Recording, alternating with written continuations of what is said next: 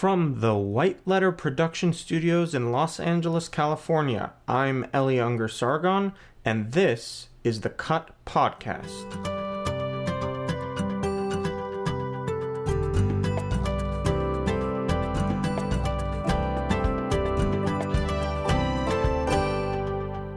So here we go. Welcome to the Cut Podcast. If this is the first time you're joining us, welcome. Our first episode of the Cut Podcast was my debate with Rabbi Shmuley Boteach at the Manhattan Jewish Experience in New York. And I thought it would be a good idea, having prepared for that debate and spent all the time really delving back into the issues of circumcision, which I had dealt with in my film Cut. I thought it would be a good idea to really start to have high-level discussions about the subject of circumcision with serious people, and one such serious person is, I'm happy to say, with me today. Jeff, do you want to introduce yourself? Yeah, thanks, Ellie. My name is Jeff Helmreich. I'm a philosophy PhD at UCLA, specializing in ethics, philosophy of mind, and legal philosophy. Before that, I was a lawyer clerking for a federal judge, and before that, a United Nations speechwriter. And I have been captivated by the issues of circumcision and the ethics about it ever since you, Ellie, called it to my attention. Well, thank you so much for joining us here. And, the way I see it, part of your job today is keeping me honest. And there aren't a lot of people I trust to do that, but Jeff is definitely one of those people. And he has a resume to back that up. So I'm looking forward to the discussion. Today, what we're going to do is we're going to be talking specifically about one article, two really.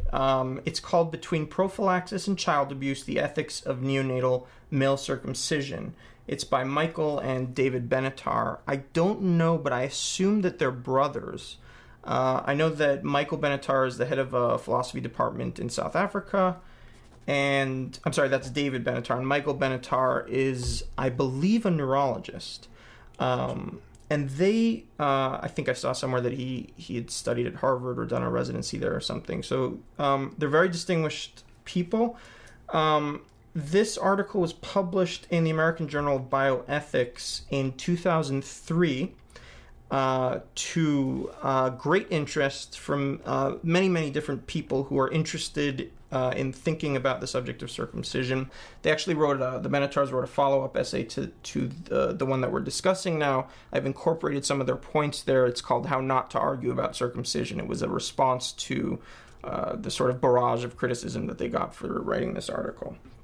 And it's remarkable in a number of ways. First of all, and the authors themselves make this point in the essay, there doesn't seem to be a lot of discussion of circumcision in the bioethics literature. Now, this is interesting, and I always assumed that it was due to the fact that everyone understood that it was wrong, so there was nothing to talk about. Of course, the Benatars look at it in the exact opposite way, and they say that the reason there isn't a lot in the literature is because everyone seems to agree that it's all right. And of course, that's what the whole discussion is about. Is neonatal male circumcision morally permissible or not? And let me just start by giving a summary of their argument. And Jeff, if I'm making a mistake at some point or if I'm misrepresenting, please jump in and say, I think you should phrase that a little differently, or that's not exactly what they were saying. I'll try and do it in as succinct a manner as possible. It is a very subtle argument. It's not the sort of typical thing that you hear from people on the subject of circumcision, and that's one of the reasons that I think it will be really great to talk about, because there are subtleties in this argument that and sophistication to this argument that I haven't seen in many people who, and of course they fundamentally disagree with what I think about infant circumcision, which is that it is wrong. But I'm jumping ahead a little bit. Let me do my best in trying to summarize it, summarize the argument and then we'll try and go point by point and see whether it has any merit. Sound like a plan? Sure. And I have a lot of respect for Professor Benatar's philosophy, so I'm excited to apply it to this question. Excellent. Okay, so the first part of their argument has to do with the question of whether or not circumcision can be considered mutilation. A lot of opponents of circumcision bring up this issue, and they say that just by definition, male circumcision is mutilation. And the Benatars start off and they launch into their argument by saying that one cannot assume that a surgical procedure is disfigurement or mutilation simply because it alters the body. And the examples that they bring to demonstrate this point are breast reduction, liposuction, and rhinoplasty. And what they say is that such surgeries may be enhancing or aesthetically neutral. Therefore, it's not true to say, and you cannot assume, that a surgical procedure by definition is disfigurement or mutilation. And they then go on to say, of course, that a surgical procedure is harmful is something that must be demonstrated rather than merely asserted. That's the first part of their argument. They then move on to say that it is possible for a disfiguring surgical procedure, all things considered, to be beneficial rather than injurious. And the example that they bring is the amputation of a gangrenous limb. And in that instance, they say a mutilation, where you're taking off a gangrenous limb, is, all things considered, a benefit, and therefore it can be morally justified or morally justifiable. So this is the second part of their argument. And they actually add here, this is a very interesting point, we'll come back to all of these in just a little bit, but they add that the benefit from circumcision would need to be much smaller than the benefit from cutting off a gangrenous limb, because circumcision is a much less radical alteration than amputation of a limb. In the next part of the article, they go on to discuss the issue of informed consent. One of the big things that a lot of opponents of circumcision bring up is that circumcision is a procedure, it's a surgical procedure that's being done on a person who by definition cannot offer consent. And the follow-up to that argument is oftentimes short of something that is absolutely medically necessary, parents are not authorized to make non-essential medical decisions for their children. And so what the Benatars say to this is, they question this notion. They say, is it clear that parents are morally entitled to authorize medical interventions only for clear and immediate medical necessity? And the counterexample that they bring is vaccination. They say there are lots of parts of the world in which the diseases against which children are vaccinated are now rare, and therefore the necessity of such vaccination for any individual child is neither clear nor immediate. Nevertheless, by delaying vaccination, you may indeed undermine some of its benefits. And they go on to say, of course, it seems entirely reasonable that parents are morally entitled to choose for their child whether or not to vaccinate them. This is a bit of a subtle argument, and I want to sort of be very clear about what the Benatars are saying here. They're asking us to take circumcision as an individual act, completely divorced from the notion of circumcision as a public health measure, for example. That's not something that they're arguing for, and we'll come back to in their conclusions. They are not arguing for routine infant circumcision. That's an important distinction to be made and not to be missed. That they are not arguing for routine infant circumcision. They are arguing about whether performing circumcision on an individual child is morally permissible. And that relates here to the way that they frame the vaccination issue, because they say that it's comparable, that it's analogous, because in the vaccination situation, We have a world, or let's say we have parts of the world, certain developed countries, the United States, Europe, for example, where certain diseases are not running rampant anymore. Therefore, the question of whether to vaccinate an individual child is not one of public health. And they say that we still intuitively believe that a parent should be able to make that decision for their child. Therefore, it's clear that parents are morally entitled to authorize medical interventions that aren't just about immediate medical necessity. To sort of buttress this point, they go on to say, the role of a parent is not simply to save children from immediate catastrophe, but to protect and foster a child's long-term best interests. The examples that they bring are orthodontics and schooling. And typically, the things which parents may not consent for their children are those that are unequivocally harmful. So it's a two-part to that point.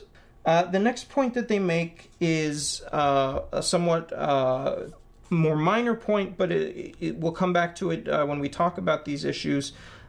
It can't be argued that nothing is lost by delaying a choice about circumcision of one's child until he can make it himself. Oftentimes, in discussions about circumcision, opponents to circumcision will say, we oppose circumcision, and it should be self-evident that preserving this choice for an individual is the right move. So what they're saying here is that you can't really say that it's just about preserving the choice, because you are actually curtailing other kinds of benefits that might be gained were they not circumcised at infancy. But that point that at the very least circumcision may be psychologically unpleasant in adults in a way that it is not in infants is a way of countering the argument that clearly and self-evidently preserving the choice of when to circumcise is the preferable option.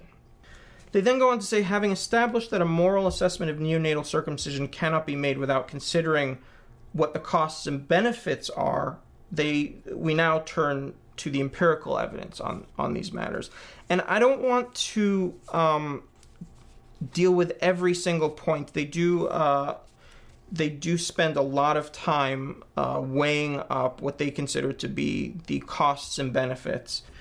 I just want to highlight, and I will come back to the individual points that they make about the costs and benefits. A lot of the discussion in this part of the article deals with complications, pain, penile cancer, urinary tract infections, HIV, sexually transmitted diseases, and if we have time, I'll come back to talk about these aspects and how they dealt with it. In my opinion, there's quite a bit of data in there. But I do want to highlight at this juncture one point that comes in their other considerations category. And this is what they say. Conflicting claims have been made about the relationship between circumcision and sexual pleasure in the man and his female partner. On the one hand, it has been argued that circumcised men experience less sexual pleasure. This has been explained by the keratinization of the exposed glands and loss of highly erogenous preputial tissue. However, what little evidence there is on this matter suggests that the circumcised glands is no less sensitive. Moreover, removal of erogenous tissue does not necessarily entail diminished sexual pleasure if sufficient erogenous tissue remains. Others have argued that sexual dysfunction is less common in circumcised men and that the circumcised status is preferred by female partners. It is possible that additional increments of erogenous tissue do not increase sexual pleasure. So the argument here, and of course this goes directly to the heart of the center of my argument against circumcision, is that there isn't sufficient evidence to suggest that there is a direct relationship between circumcision and reduced sexual pleasure. And they also make this very interesting point that directly relates to my central argument against circumcision, which is that removal of erogenous tissue does not necessarily entail diminished sexual pleasure if sufficient erogenous tissue remains. So they're trying there to make a distinction between sexual pleasure on the one hand and the quantity of erogenous or sexual tissue on the other, arguing that the the one does not necessitate the other. That there's a distinction that needs to be made. There's a significant and salient distinction.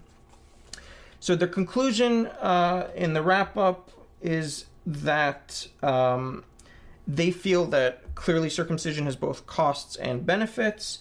The most significant cost of neonatal circumcision in the Benatar's mind is the pain that accompanies it. And for that reason, and the benefits they claim, and we didn't touch on, again, we didn't go into they're dealing with the health benefits issues, but they believe that it has a mild reduction in urinary tract infections, mild reduction in penile cancer, mild effect on HIV transmission in a sort of protective manner. So they feel that, and then the pain on the other hand, but their conclusion is that neonatal circumcision cannot be said to yield a net medical gain or loss. In other words, it's not something that can be said to be routinely indicated, nor something that is routinely contraindicated. It is a discretionary matter, and the decision should be made by the parents. That's their conclusion.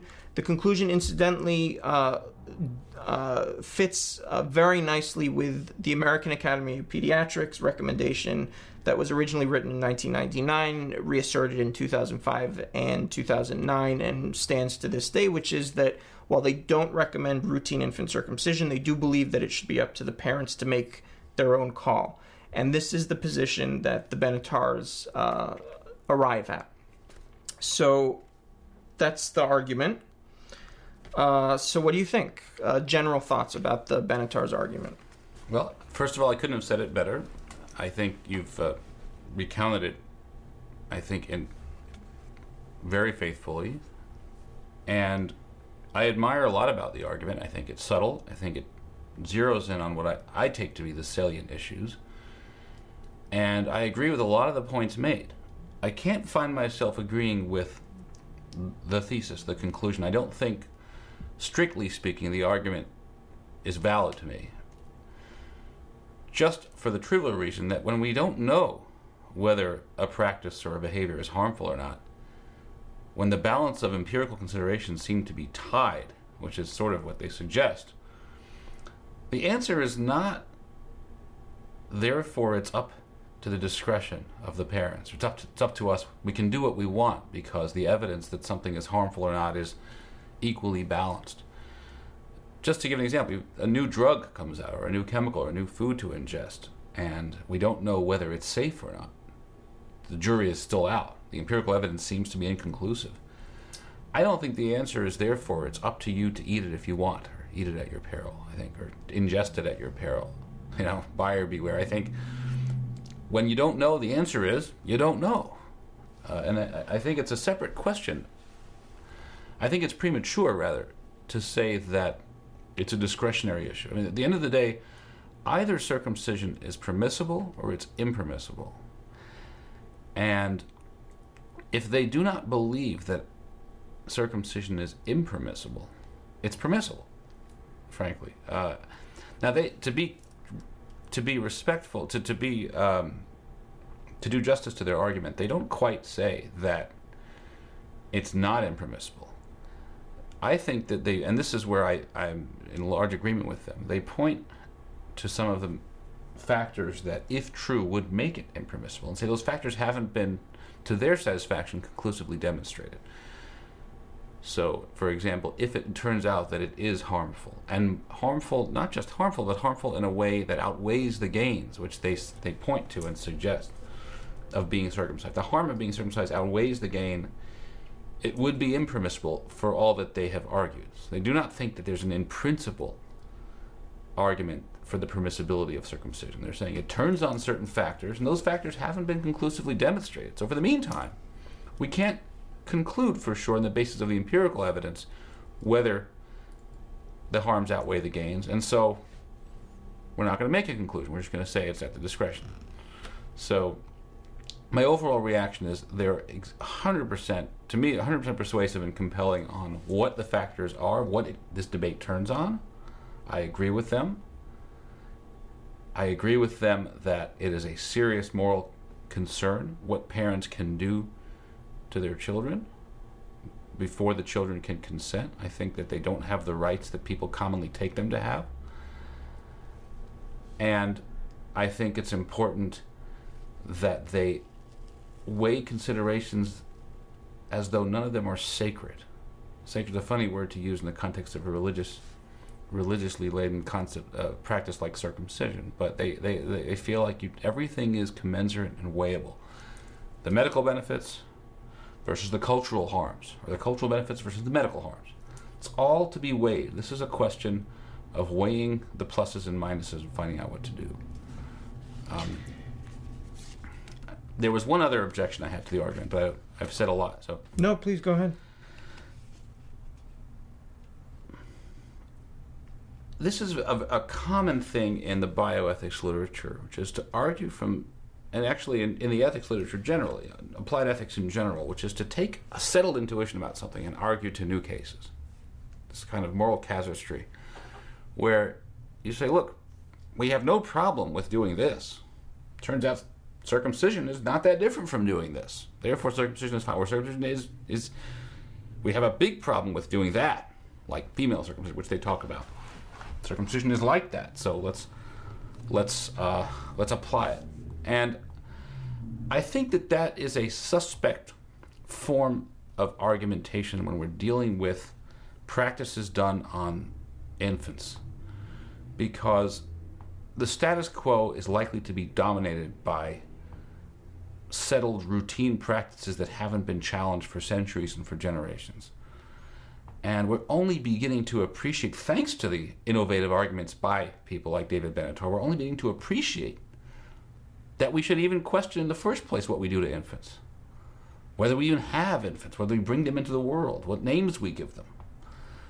The whole idea that it isn't ours to decide the fate and life and structure and direction of an infant is altogether new. And so the fact, for example, that we vaccinate infants without question doesn't speak to whether we should. The fact that we choose their educational paths, which the mentors mentioned in the article, in a certain way, doesn't mean that we should.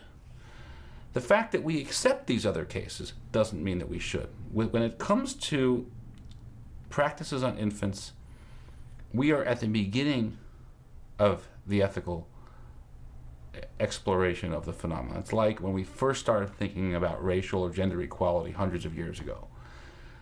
Settled intuitions were much less reliable, much less a basis, I think, for argument.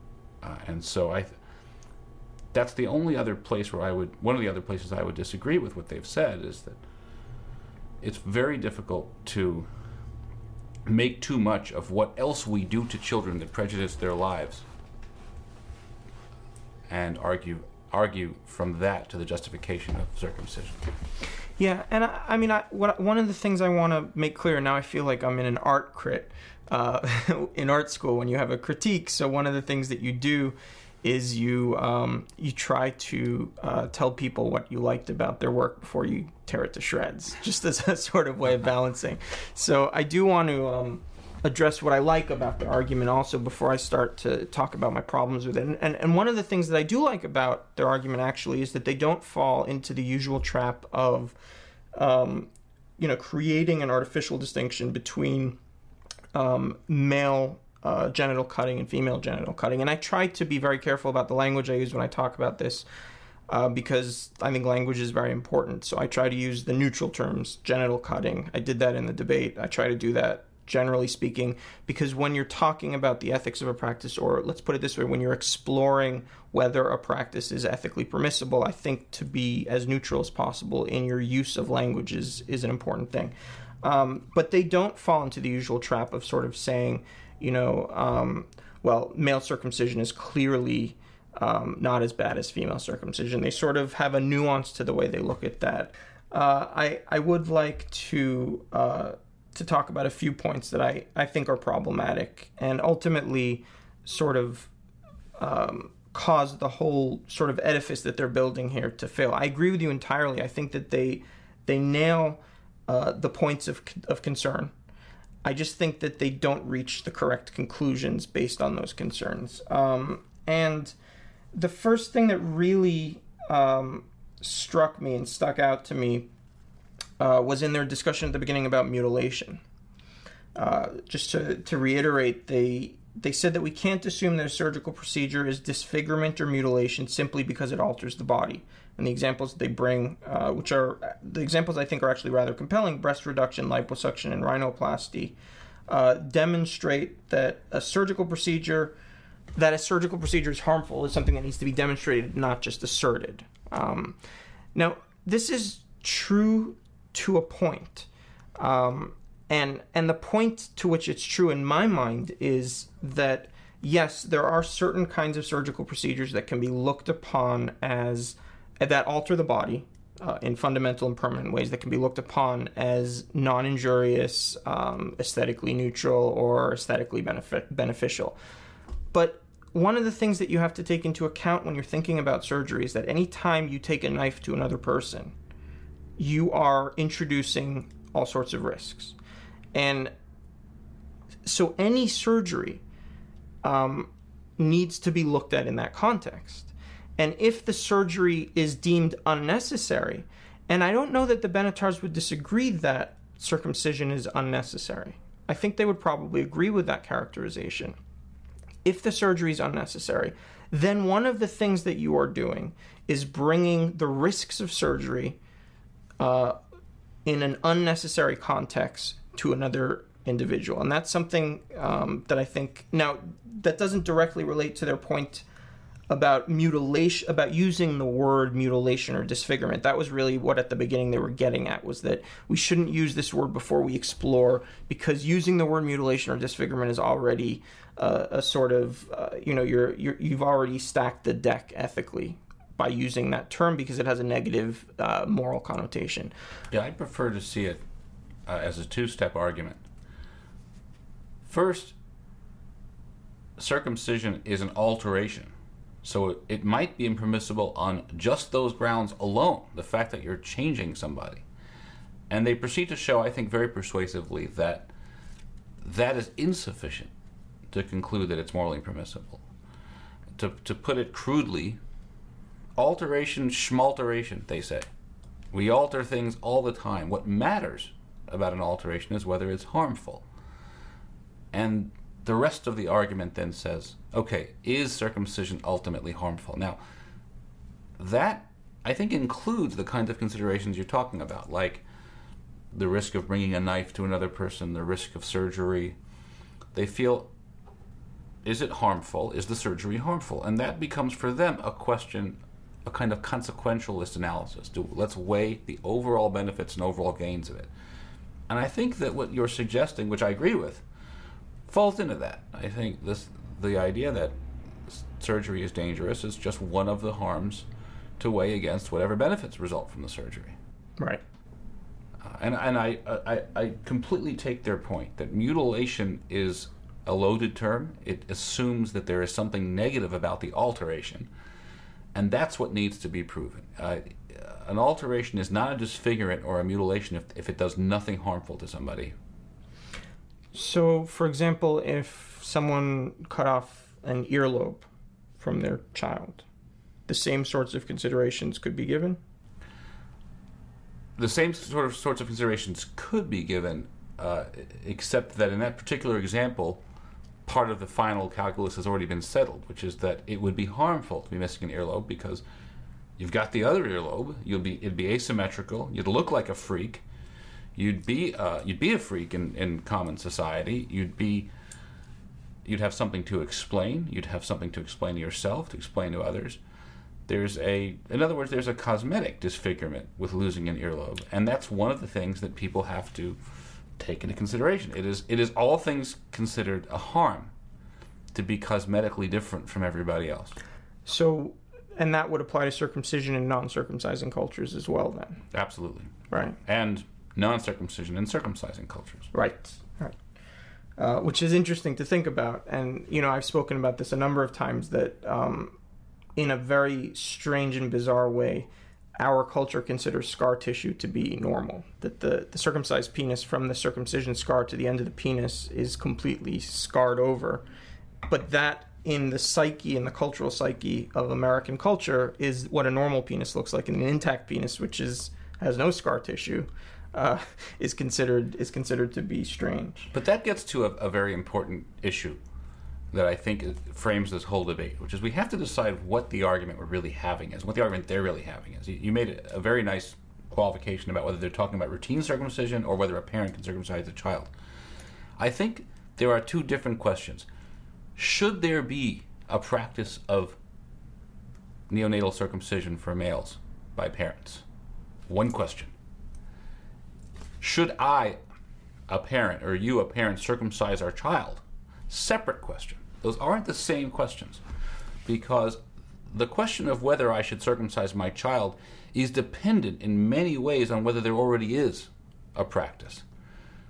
So the fact that there's a practice will affect in precisely these areas. It will affect what the cultural cost, what the cosmetic cost, what the stigmatizing cost is of being uncircumcised. That's affected by whether the practice is in place.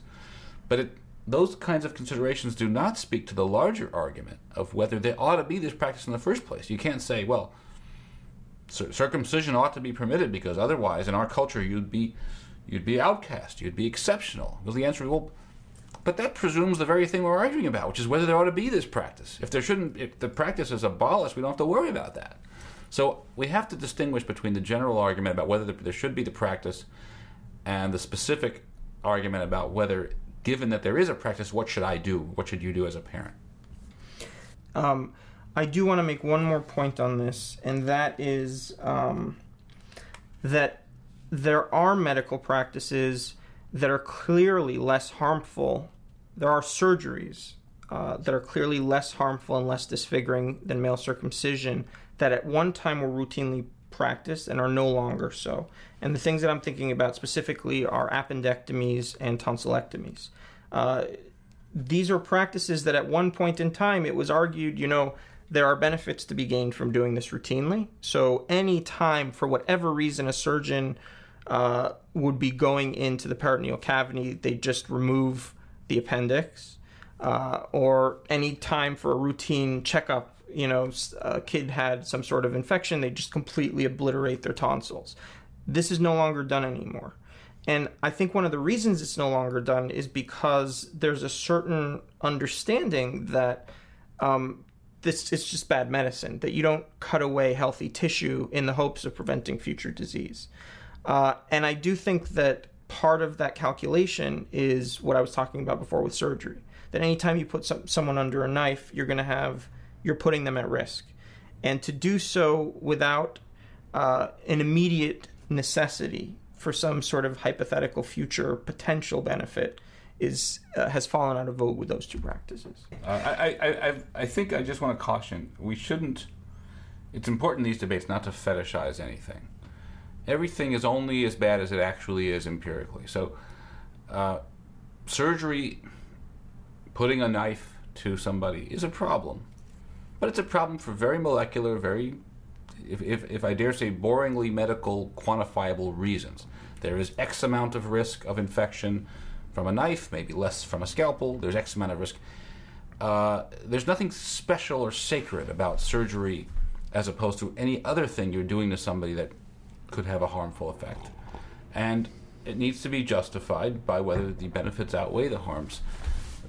I say this not in direct response to what you're saying, but there are cultures that have, these days, our culture, unfortunately, especially out here in California, there are cultures and there are views that have developed with general opposition to certain kinds of things done to the body. Some people just generally oppose medical care, or generally oppose surgery, or generally favor herbal treatments, or generally favor Eastern treatments. And I feel like this kind of view is a mistake. It suggests that there is something almost spiritually significant about a certain particular way of interacting physically with a certain body. And there's no reason to think that. Surgery is exactly as harmful as it is in particular cases. Some surgeries are, despite their harm, justified because the benefits outweigh it, and some surgeries are not. And it just boils right back down to the very question the Benators are asking, which is, do the benefits outweigh the harms? All right. So moving on to their informed consent, that part of their argument. Again, to reiterate, they argue that they're questioning the notion that it's clear that parents are only morally entitled to authorize medical interventions for clear and immediate medical necessity. And the example that they bring are vaccinations. And again, there's a subtlety here because they're not arguing about vaccination and circumcision as public health measures. They're arguing about each practice on an individual basis in a society where the diseases aren't necessarily as dangerous as in other societies because they're assuming that everyone's vaccinated, for example. But I mean, this brings up the whole issue about whether or not it's okay to vaccinate a kid, and I think it almost begs the question a little bit for the reason that you were bringing up before, which is, well, if we're going to say that, if we're going to reduce this to the individual level and say this isn't about a public health measure and it's not about protecting everyone, it's about making a decision for an individual child, then the question about whether to vaccinate is as morally problematic, maybe not as morally problematic, but it is morally problematic. That's right. In the same sense that whether or not you circumcise a child is. And the degree to which that child is at danger from disease will determine the degree to which it's morally permissible to vaccinate. So I kind of feel like they're missing their own, or they're sort of making their own they're making the mistake that they're criticizing in others here. And I think you make a very good point there. One of the great contributions of Dave Benatar is that he questioned for the first time. Well, actually, Shauna Schifrin, I think at UCLA, also raised this question even earlier, and others have raised it. But he really brought to fore and brought tremendous attention to and tremendous rigor to an argument that maybe it's not altogether clear we should have children in all circumstances just because we want to. That there are moral issues to be raised, even though we routinely have children, and there are costs to the children, and there are rights that the children have that we have to answer to as parents, even before they are here to challenge us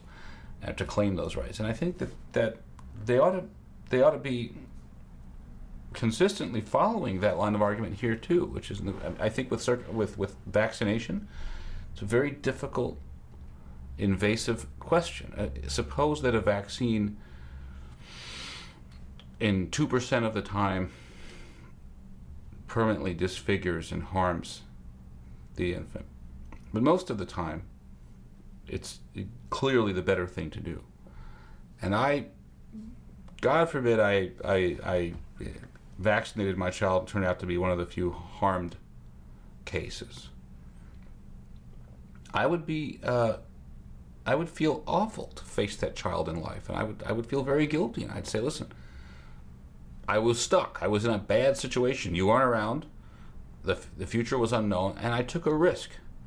I had what we would call moral bad luck. Turned out that my risk was not beneficial. It did not pay off, and I would feel like I owed that child all sorts of things for having harmed him, even though it was the right decision given my ignorance at the time. It's the same situation we often face with older people who have lost the ability to be autonomous, to make decisions and to express their preferences. We do the best we can, but it's always imperfect, and we have to proceed in these circumstances with a kind of ethical heavy heart and a kind of humility that we are now in morally compromised territory, and we're doing the best we can, but perhaps no practice, either yes or no, is going to be morally completely justified. And I think with vaccination it's a very similar. We're doing the best we can because we have to vaccinate at that time, but it's not. It's very questionable, and it's clearly not as justified as it is routine. I did, since we're talking about vaccination, want to touch on the arguments that are often brought for circumcision based on vaccination. I oftentimes hear this sort of, well, we vaccinated our kids, so we should be able to circumcise them. And I do think there are important distinctions between the two practices that don't make it quite so obvious to draw one from the other. And the differences are, I think, clearly vaccinations are safer than male genital cutting than circumcision. They have a lower complication rate. I don't think that's controversial in the slightest. They start working immediately and offer near absolute protection.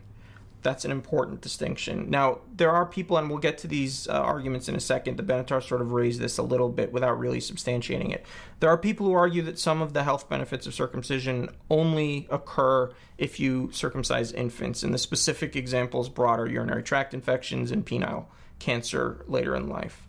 I'll get to those specific claims in a little bit, but for the most part, most of the benefits that people claim that circumcision convey upon the circumcised are not affected by the age at which you circumcise, with those two exceptions. Finally, vaccinations don't carry with them the accompanying loss of sexual function. Another thing that I'll get to in a little bit, which is a very important part of my argument. So again, I do think that there are important distinctions to be drawn between vaccination and male genital cutting. I just wanted to have that said. Why don't we jump in to some of my problems with their treatment of the empirical data?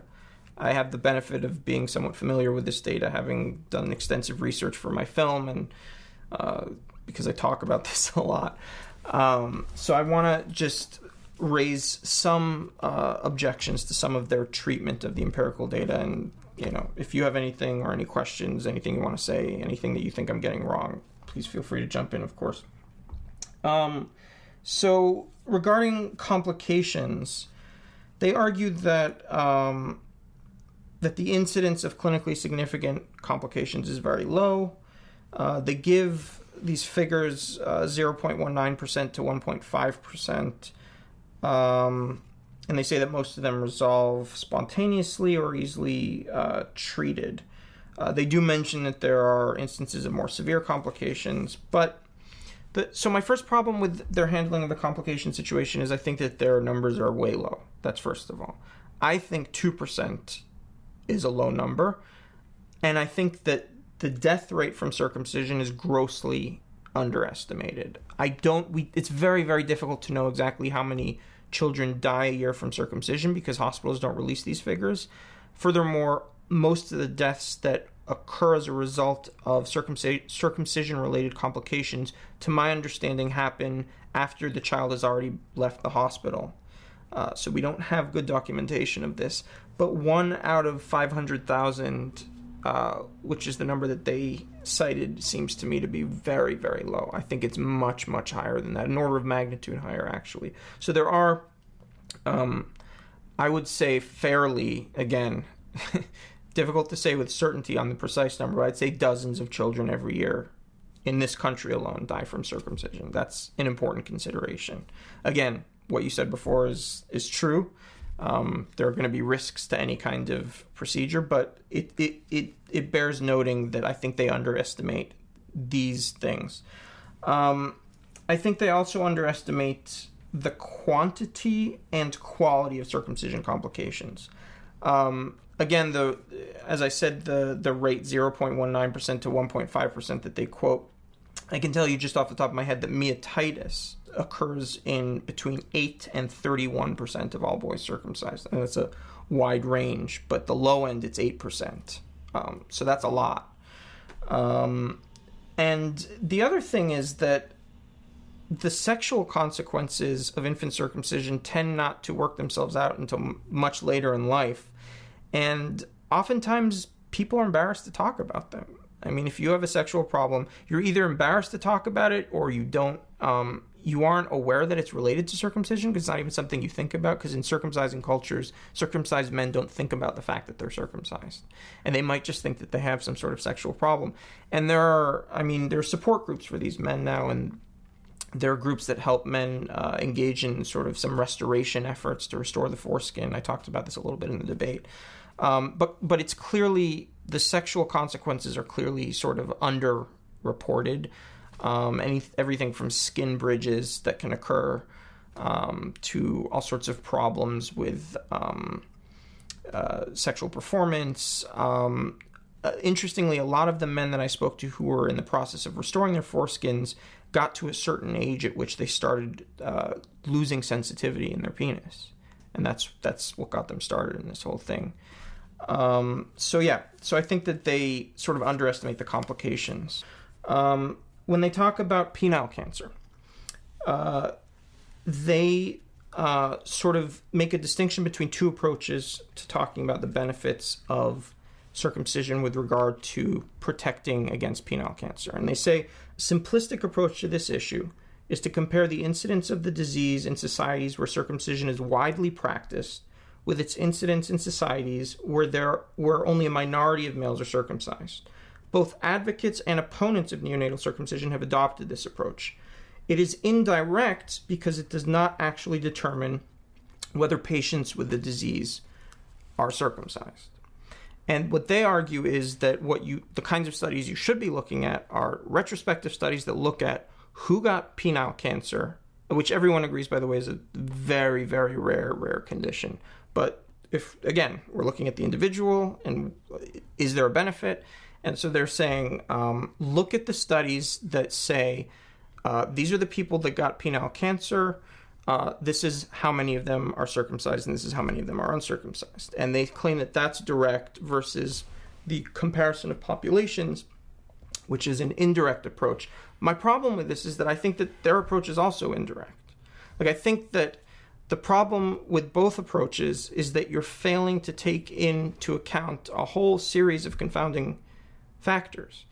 And so when circumcision opponents cite, for example, that Denmark and Finland have lower rates of penile cancer than the United States, despite the fact that they have much lower rates of circumcision, they're failing to take into account potential confounding factors, just as the people on the other side who say, well, if you look at the United States and look at the people who got penile cancer and look at what percentage of them are circumcised, they're also, correlation is not causation.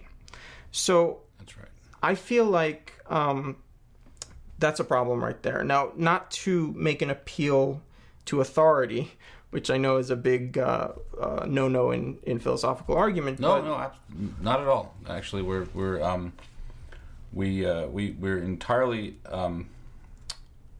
entirely prone to appeal to authority, and I say that based on my own conjecture. Well,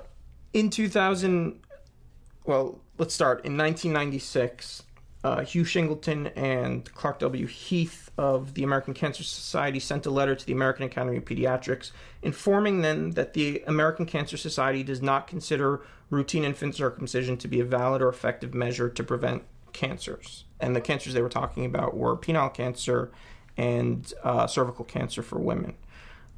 This was reiterated in 2006 and again in 2009.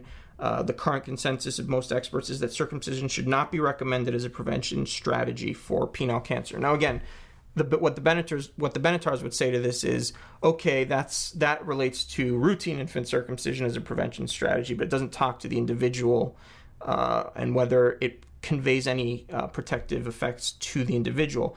But what I say again is the Benetars have failed to meet any kind of burden of proof. And by citing selectively studies in which you may have confounding factors that are influencing the outcome, they haven't actually provided solid scientific evidence that circumcision prevents penile cancer. And that, to me, and that sort of is repeated when they talk about urinary tract infections. Again, I don't want to get too much bogged down in these details, but when they talk about urinary tract infections, there are confounding factors that come into play.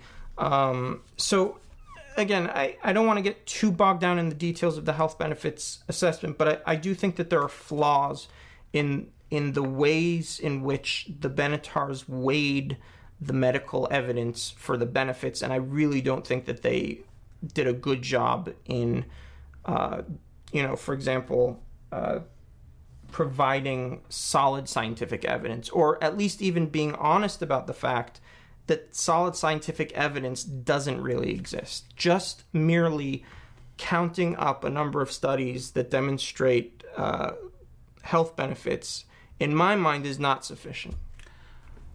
I agree. In fairness to them, though, I think their overall conclusion is that it isn't obviously beneficial to the point that the answer is definitely to do it. So I know that in one of the results, I don't remember if it was, excuse me, if it was penile cancer or if it was urinary tract infection, but there they said circumcision seems to confer a small benefit on the population, if I remember right. Even there, they're very hesitant to suggest that the answer is conclusive. And importantly, they don't do a meta-analysis, by which I mean they don't add up the studies and make an empirical conclusion on the basis of what all the studies seem to show or not show. So a meta-analysis ordinarily might involve taking a bunch of studies that were already done and saying it's clear from the empirical data that the answer is neither this nor that. Because all the studies seem to point in conflicting directions, we can conclude that practice is safe or unsafe, whatever. They don't do that. They just make an entirely negative point, which is that the question, which we don't know the answer to, doesn't find an answer in these sources yet. And that's not the same as coming to the conclusion that therefore we can get an answer, which is that it's not dangerous, because we don't know that it is. They're saying we don't know. And I think that although they do overstep in a few places and say, in fact, it seems to confer a benefit in preventing this kind of cancer, I don't know what they say about HIV.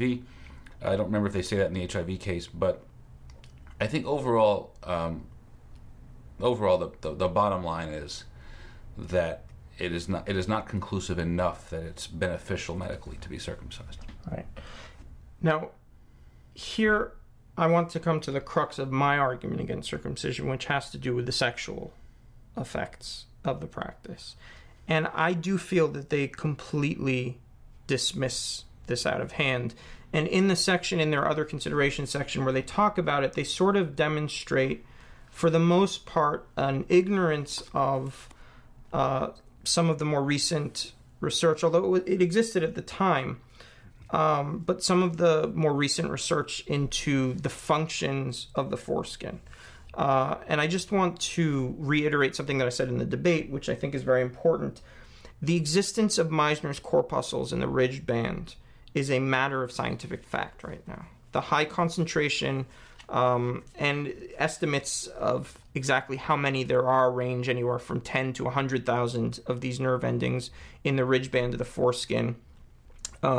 Discovered by Taylor in the 90s, confirmed by Hyang et al. In 2005, reconfirmed by Dong et al. In 2007, and neurologically confirmed by Sorrells et al. In 2007. This is established scientific fact. So the only question then is, can you say, as the Benatars are trying to say, that removal of erogenous tissue does not necessarily entail diminished sexual pleasure if sufficient erogenous tissue remains? What do you think about that? So I agree with the claim. I think it is absolutely crucial to consider what you just mentioned about the Meissner's corpuscle. I think that without taking into account all the latest neurological and nerve-related findings, we can't fully assess the question of the pleasure effect. But I think this is an area where, although I'm not at all a medical expert, one of the things I study in philosophy is philosophy of mind, and one of the most notoriously difficult scientific claims to make are claims about conscious experiences of certain kinds when you're not the person doing the conscious experiencing. So it's very hard to know what neurologically and what physically at all is a determinant of a certain amount or a certain intensity of feeling. These kinds of things are very poorly understood, even at the basic level, even at the level that we think we know. So for example, we think we have found correlates of certain pains and pleasures in the brain. Right? To put it crudely and roughly, we're good at geography when it comes to neurological, when it comes to our experiences. We can know where. That's about as good as it gets. We don't know, for example, whether a certain amount of nerve endings in a certain place increases exponentially the pleasure, or whether there's a threshold effect after which after a certain point, for example, you're getting as much pleasure as those nerve endings are going to get you, and just adding on more is just going to be negligible or not even detectable. We just don't know. It's not the kind of question, not only that we do have the answer to, it's barely the kind of question that we could have the answer to. There's a fundamental problem because we don't know. If we have somebody who experienced the add-ons who says he's having a greater time, well, that's a bit of a bias case because this is somebody who came to request or came to have a change made in the first place. If we don't talk to somebody, if we just go by the fact, well, this is correlated with pleasure, nerve endings are correlated with pleasure, we don't know whether nerve endings continue to be correlated as we increase them or whether there's a threshold, like I said before. We just don't know. And it's very difficult because science hasn't come up with a direct relationship between physical factors and assessing the intensity or quality of phenomenal experiences. I want to give you 2 sentences that I think are analogous and see if this helps to understand whether their claim is true or not.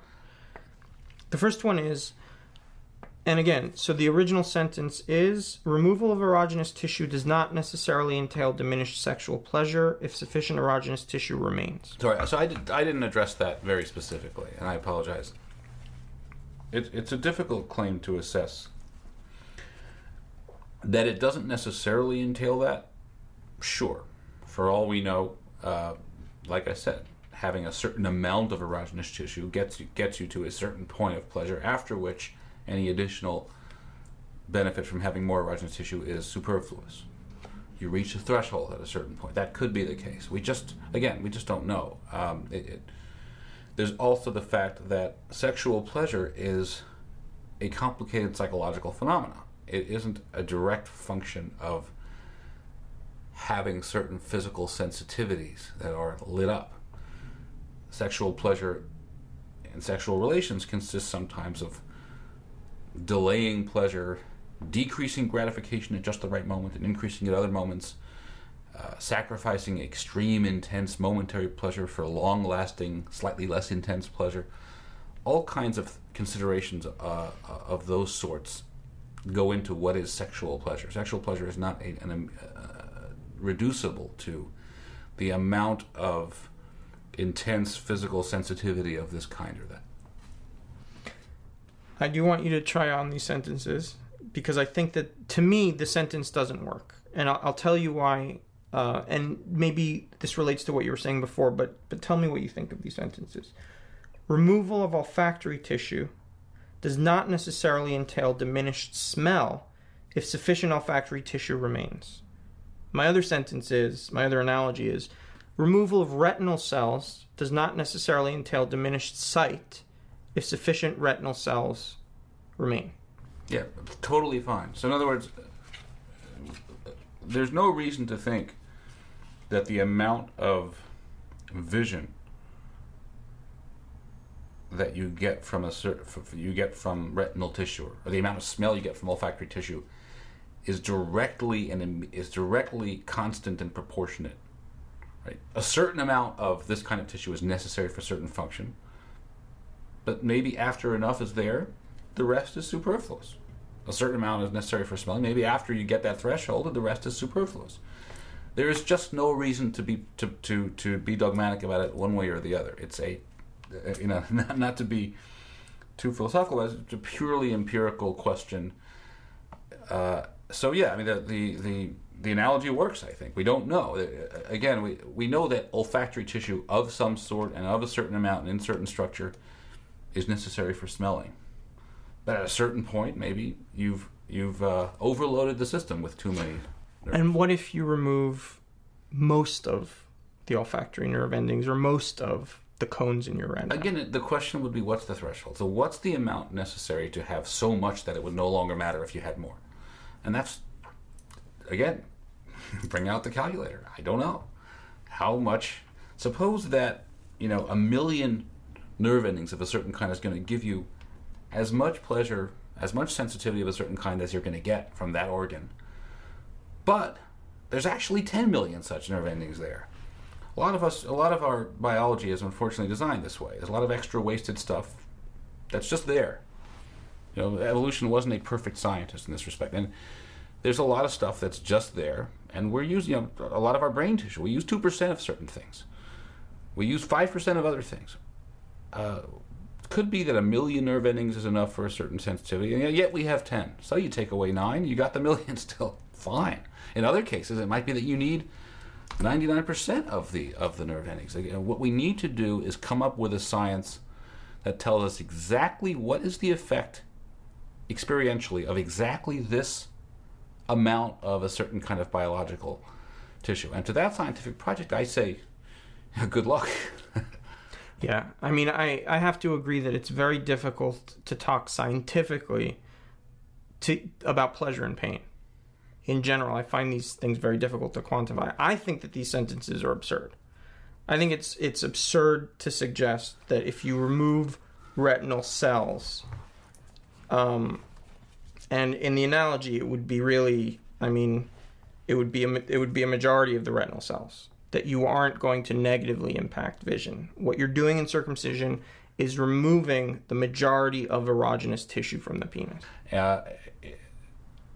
Vision, for example, is a good analogy because vision is not just retinal tissue. It's having enough distance from what you're seeing and enough conceptual apparatus to isolate objects within your visual field, having a few blind spots in your perceptual field. There's a lot of interpretive work to seeing something. There's a lot more than direct sensitivity. And when it comes to sexual pleasure, there's a lot more than direct nerve sensitivity. When it comes to, or optical nerve sensitivity, when it comes to sexual pleasure, again, there's two questions. First question is exactly what is the relationship between how much physical sensitivity of a certain type are you getting or are you losing from being circumcised? The second question is how much is sexual pleasure a function of having that amount of physical sensitivity? Because sexual pleasure, again, is a complicated construct. It consists in a combination of certain physical sensitivities mixed with certain delays and certain gratifications and certain benefits of having less at the right time and more at another time. So it's definitely not a crude function of how many Meissner's nerve endings you have. That's the only thing I know the only thing I know for sure is it's not going to be a quantitative question of that sort.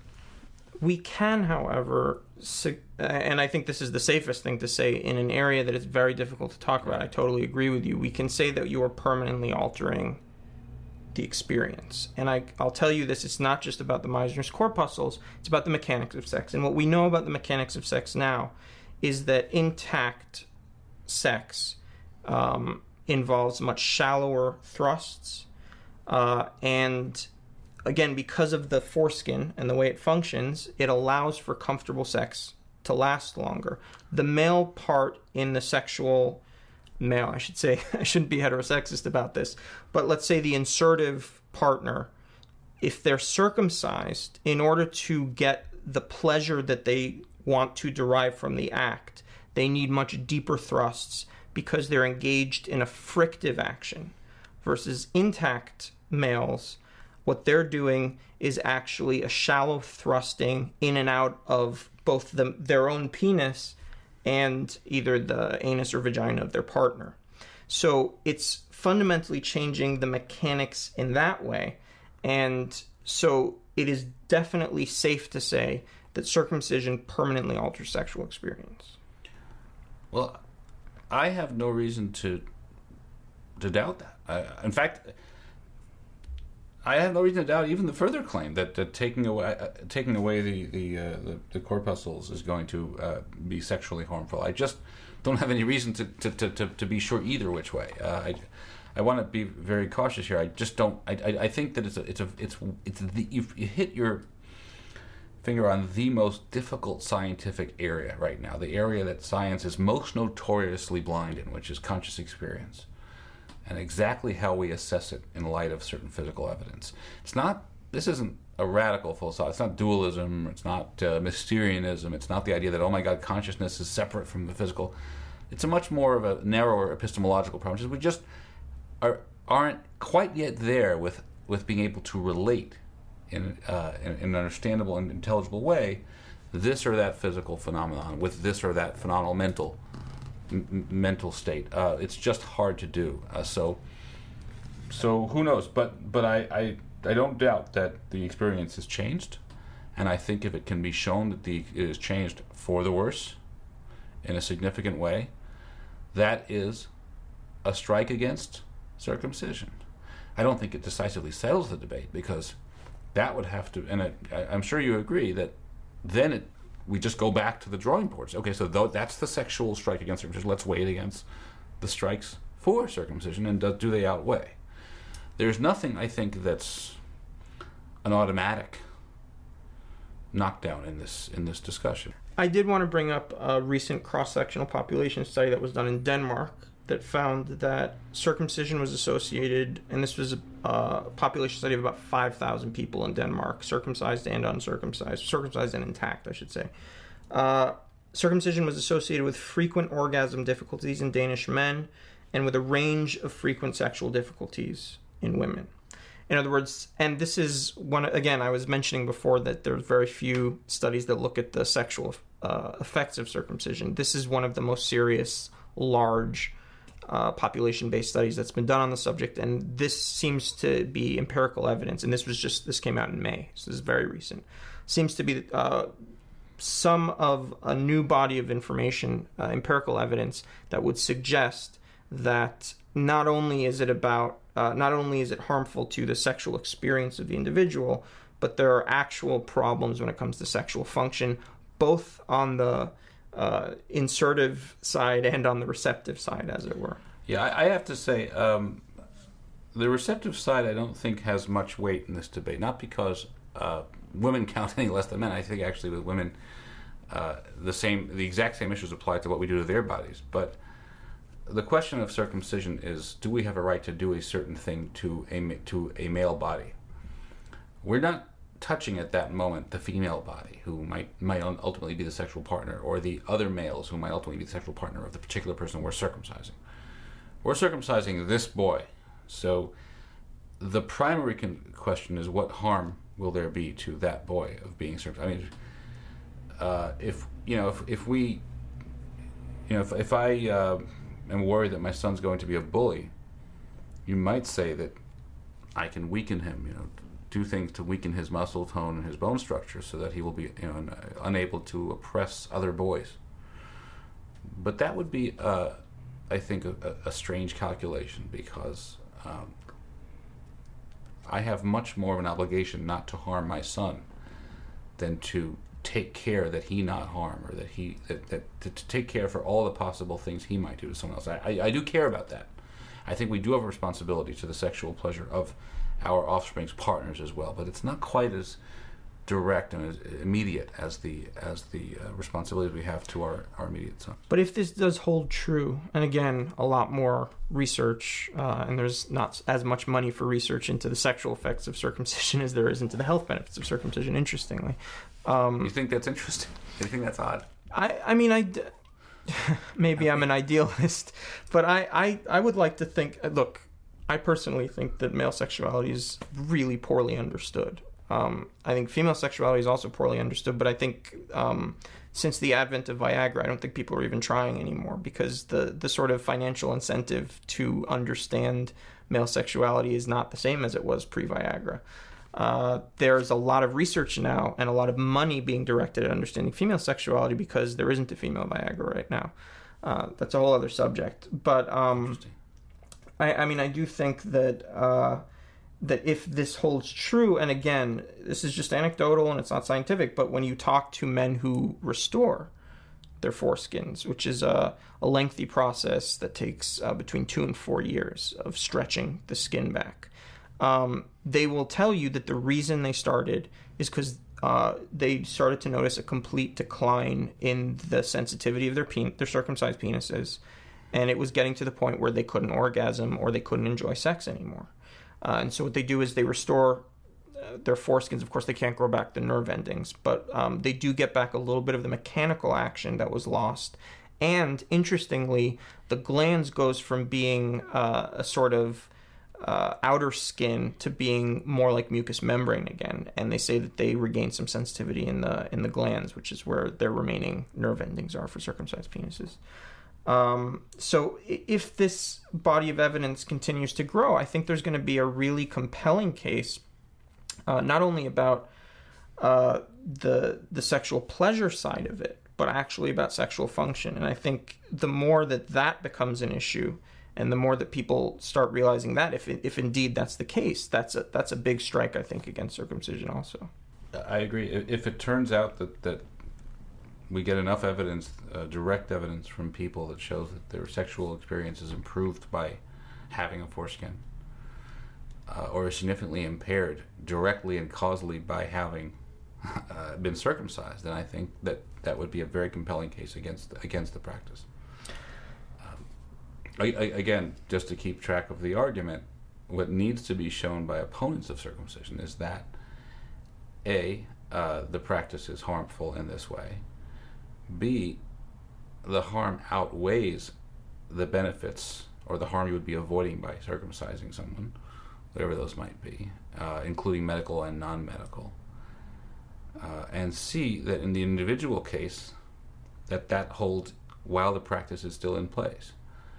So it's not as though finding a harm is necessarily going to settle the question. We then have to, once we find the sexual harm, if there is one, and maybe there is, you've raised certainly the possibility that I think needs to be taken seriously, and I think I agree with you. I think is all too insufficiently considered in this debate. But once we find it, it becomes still a question of weighing harms and benefits. Just to wrap it up here. Do you want to address some of the non-medical factors that you think would be salient in making this decision? The Benatars actually talk about this they address this directly, and they feel that it's legitimate to take cultural values. Although, to their benefit, they state very clearly that they don't think that cultural values necessarily trump other kinds of ethical considerations. But if you could address what you think that is and where you fall on that whole, the non-medical, non-health benefit issue around circumcision, the cultural benefits, if you will. So I'm very unsettled on this question. I don't know what to do in practice with a child, whether to circumcise a child or not. And I feel like at this point, given that it's being done, there are some harms to not circumcising the child. One of which is that if a child is raised for example, in a religious Jewish community, I will be exposing the child to a kind of religious exceptionalism. They will be in an isolated, exceptional category. And it won't even matter if anyone knows it. The child will know it. The religion stigmatizes for whatever reason, and the culture of the religion and community stigmatizes this feature, stigmatizes being circumcised or not being circumcised. It's singled out, in fact, so central to Jewish religious culture that in some parts of the Bible, Israelites are simply referred to as the circumcised ones. So it's. I don't think it's like every other of these factors. It's just one thing in the mix. It's just one part of the balance, but I think it's something to consider. I mean, basically the question is whether the child will strongly prefer to have been circumcised. And there are reasons, and I think that, to me, that's the final question. Will the child prefer to have been circumcised, resent not having been circumcised? It's so much what we do in end-of-life debates or the final stages where somebody is mentally incapacitated. We try to impute what their preferences would be if they could make an informed decision. And I think we're doing that backwards with infants. It's the same thing. Would the child prefer to have been circumcised? And I think that if they're raised in a strictly religious Jewish community, for example, or some other religious communities, there is reason to think they might prefer to have been circumcised when everyone else was. Then the question becomes, what about other kinds of cultural or social stigmas? And I think that sexuality and culture and sociology aren't as far apart as we might have thought. And this is already a familiar truism. But is it less attractive to be uncircumcised or circumcised? That's a question. Do females find it freakish? Now, this does not speak to the question of whether the practice should be there. Because if the practice, again, as I keep saying, the practice is abolished, you'd no longer be a freak, you'd no longer be stigmatized, you'd no longer be exceptional if you're not circumcised. But as long as the practice is there, the parent has to decide, will my child be a freak? Will he be a religious freak? forget about whether anyone knows it. Will they experience life and experience themselves as a religious freak? Will they experience themselves as a sexual or biological or cosmetic freak? I don't know. I think the answer to this question, well, the only thing I know for sure is that these considerations do count as opposed to being negligible, and that we don't know how much they count. It's the final thing is, now I happen to believe that religiously, I feel like when religions are doing something that is ethically problematic, there are ways that religions have found to adjust themselves to accommodate what ethics demands. And I think that's I think that if it turns out that the case could be made that circumcision is problematic ethically because you do harm the child sexually and the harms outweigh the I think that as a practice we might find room in religious cultures to change their culture. Until they do, however, I would worry about the stigmatizing effect. Finally, I think a fundamentalist religious person has an additional problem, which is that one of the harms is to the religious integrity of the person. I mean, if there's a status problem of being uncircumcised, if you're spiritually tainted in some way, or if you're religiously in violation in some form, or in some other way excluded from a spiritual category, I can't. If that's the case, and certain parents believe that to be the case, how could we tell them? Well, it's medical harms are more important than harms to the soul, or harms to the religious integrity of the body. I'm at a loss for how to even address that.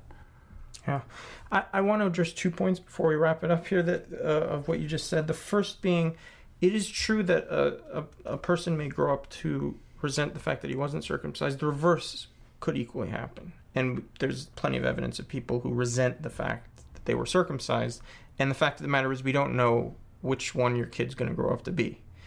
And it's impossible to predict something like that. Well, I don't know about impossible. I think that these are the kinds of predictions we as parents have to make all the time, which is why we vaccinate and choose an educational program and choose a community in which a child's going to grow up. These are all decisions that we might end up having to apologize to them for. Right.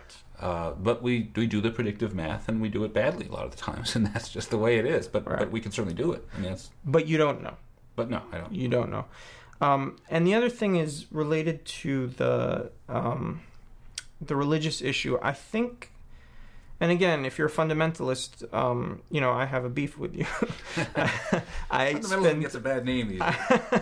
I spend a great deal of time arguing with fundamentalists, although I respect their position more than the religious people who claim that we do it for health reasons. But I do honestly believe that on the Jewish side, on the religious side of things, the religious or spiritual harms to leaving a boy intact are mostly imagined. The actual halachic implications of not being circumcised are, in this day and age, nil. Much fewer than, for example, non-Sabbath observance, which actually has practical halachic consequences today. If you don't observe the Sabbath, you can't be trusted for things like kashrut. There are all sorts of actual halachic implications to non-Sabbath observance. Not being circumcised has no actual halachic implications. And so Can I ask you a question? Yeah. If it turned out, I mean, this is an empirical question, right? If you woke up tomorrow and the headline said, biologically there is no harm in circumcision. There is no sexual pleasure, harm. In fact, there's a slight benefit to being circumcised. There was reasons to believe there were, but it turned out they were overcome. We did a pleasurometer we invented a pleasurometer. We tested it. It turned out circumcising actually increases sexual pleasure, doesn't decrease it. It increases health, but not by a lot. Or let's say it's even neutral. We know for a fact it's neutral. There's no harm anymore. It's exactly neutral. Would you circumcise your son? That's a really good question. My gut instinct is to say maybe in that situation. I'd have to sort of unlearn a lot of things that I've learned over the last few years. Empirical questions are famously the kind of things it doesn't make sense to have an ideology about, to be on a certain team about. It's Sure. Let the science discover what it discovers, and we switch our values accordingly. That should be the way it goes. And so we all have to be vulnerable to the fact that to this headline question. We wake up one day and the headline is the empirical thing we thought, about which in this debate there was never any reason to feel too strongly anyway, because it's such a difficult thing. It turns out it's the other way. Yes, I probably would in that situation. But why would you, if there's no benefit to doing so on the other side? What do you mean if there's no benefit? Why? So now it's neutral. Why still? Why do it? What would now count in favor of doing it, assuming that all those harms are refuted? In this fantasy case. In this fantasy case, I mean, I think it would just be easier for me as a human being to go through life who's Jewish, who has a Jewish family, who wouldn't have to take the grief of explaining to everyone why I'm not doing this. And, there are a lot of burdens that come with what I consider to be a realization about this practice that I made some years back. Agreed. So just for that alone, and again, you're putting me on the spot here, but for that alone, no, it's fine.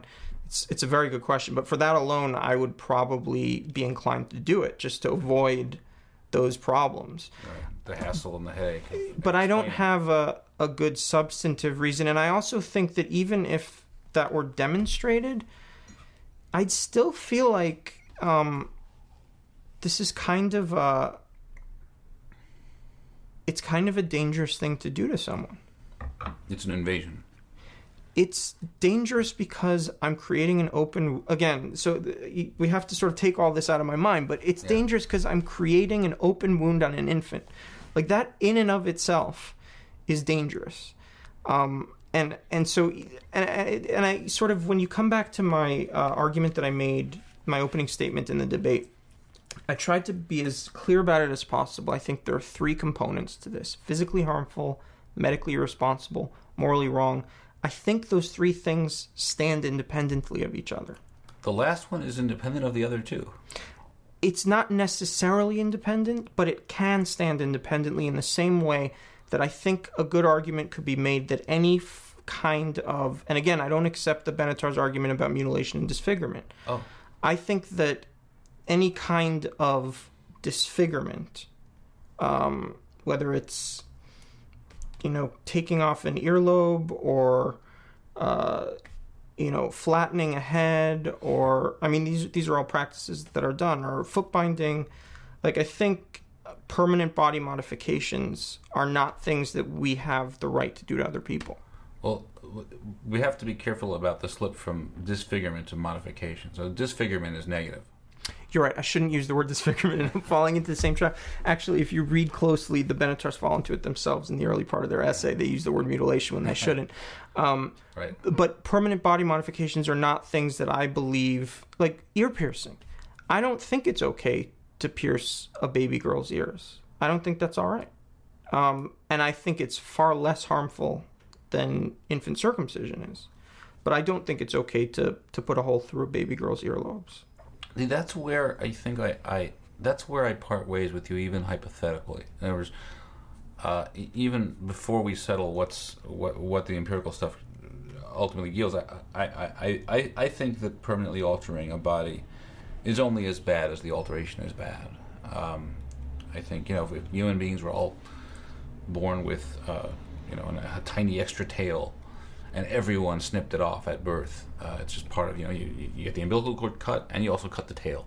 And everyone had it. I would think that it would be a no-brainer to snip off my child's tail, unless proven otherwise. But, again, I don't have these are deontological value judgments. I don't have a compelling reason. I'm just not moved by alteration, qua alteration as a bad thing. But I'm not particularly moved by it either. But you're asking me to answer a hypothetical situation. Sorry, you're right, where the other empirical harms are gone. Yeah, my emotional reaction, if you will, and one of the things that the Benatars go on and on about that they hate is how emotive people get about this. Well, to me, it really... How could we not? Yeah, no, I really feel like you're talking about the even if you don't accept my argument, you are potentially permanently altering a person's sexual experience.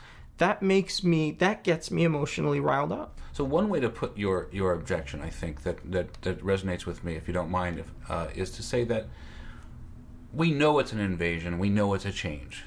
And maybe when we know that much, the burden of proof ought to be against doing it until proven otherwise. In other words, when you invade and change somebody's that's not yourself, the presumption ought to be that you shouldn't until proven that it's okay to do so. And maybe that's a version of what and I can see that put that way. I can see it.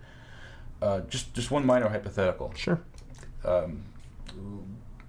Girl is born with a third breast. It's just underneath. This is what typical philosopher's example doesn't have to worry that it's even possible. But let's imagine that the third breast. It's happens. not. It's you can avoid third nipple, but yeah. Third nipple. You can avoid showing it. You can avoid having it be seen until the child is old enough to make a decision about whether they want it removed. But it turns out there's a way to remove it at birth with no harmful consequence to the child. You can remove the third nipple. Now, as it happens, as we know from female anatomy, nipples are erogenous zones. They increase pleasure. At the same time, third nipples are rather uncommon, especially of the kind I'm describing as a pure philosophical hypothetical. Do you think that it would be at all problematic to remove it at birth and make this child just like every other with the two nipples? Yeah. Not as problematic as male circumcision. Wait until they're old enough to decide. Not as problematic as male circumcision, but definitely problematic. And again, it's a surgery which brings with it risks. I mean, in your hypothetical scenario, there are no risks. Yeah, that's a great thing about hypothetical. But it's a safe world. But again, on the principle that this is a decision that I don't have any reason to deny the person, the individual, for making. Okay. And again, that's not a strong case. My strong case against circumcision is completely reliant on the empirical evidence that I believe it exists that it's harmful sexually. Got it. And again, it's very interesting because when we got down to it, it's I hadn't thought about it quite this way before, but it is true that it's very difficult to sort of say exactly what kind of harm it is, or to quantify it. I think quantifying harm in general is a very tricky thing. Yeah. The way I always try to come up with analogies, and the most compelling analogy I've been able to come up with to the effects of circumcision on sexual experience are as follows. If someone breaks my nose, and in that trauma I lose my sense of smell, the effect that loss has on my ability to enjoy food, specifically on my ability to enjoy food, is definitely there, but it's probably impossible to quantify. In other words, I couldn't tell you exactly what percentage of my ability to enjoy food was removed by my loss of my sense of smell, but that doesn't mean that I can't say that I have a reduced ability to enjoy food. What do you think about that analogy?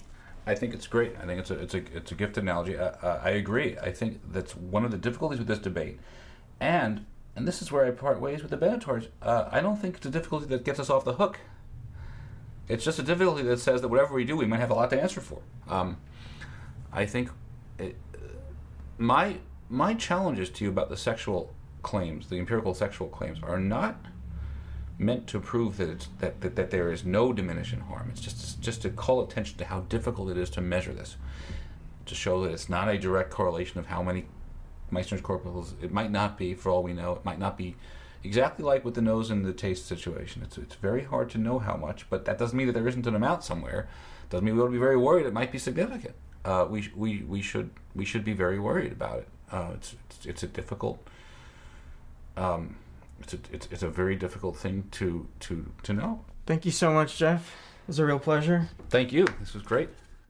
That's our show. If you have any questions, comments, or suggestions, please email them to us at cutdocumentary@gmail.com. And if you like what you've heard today, please support us by buying our film at www.cutthefilm.com.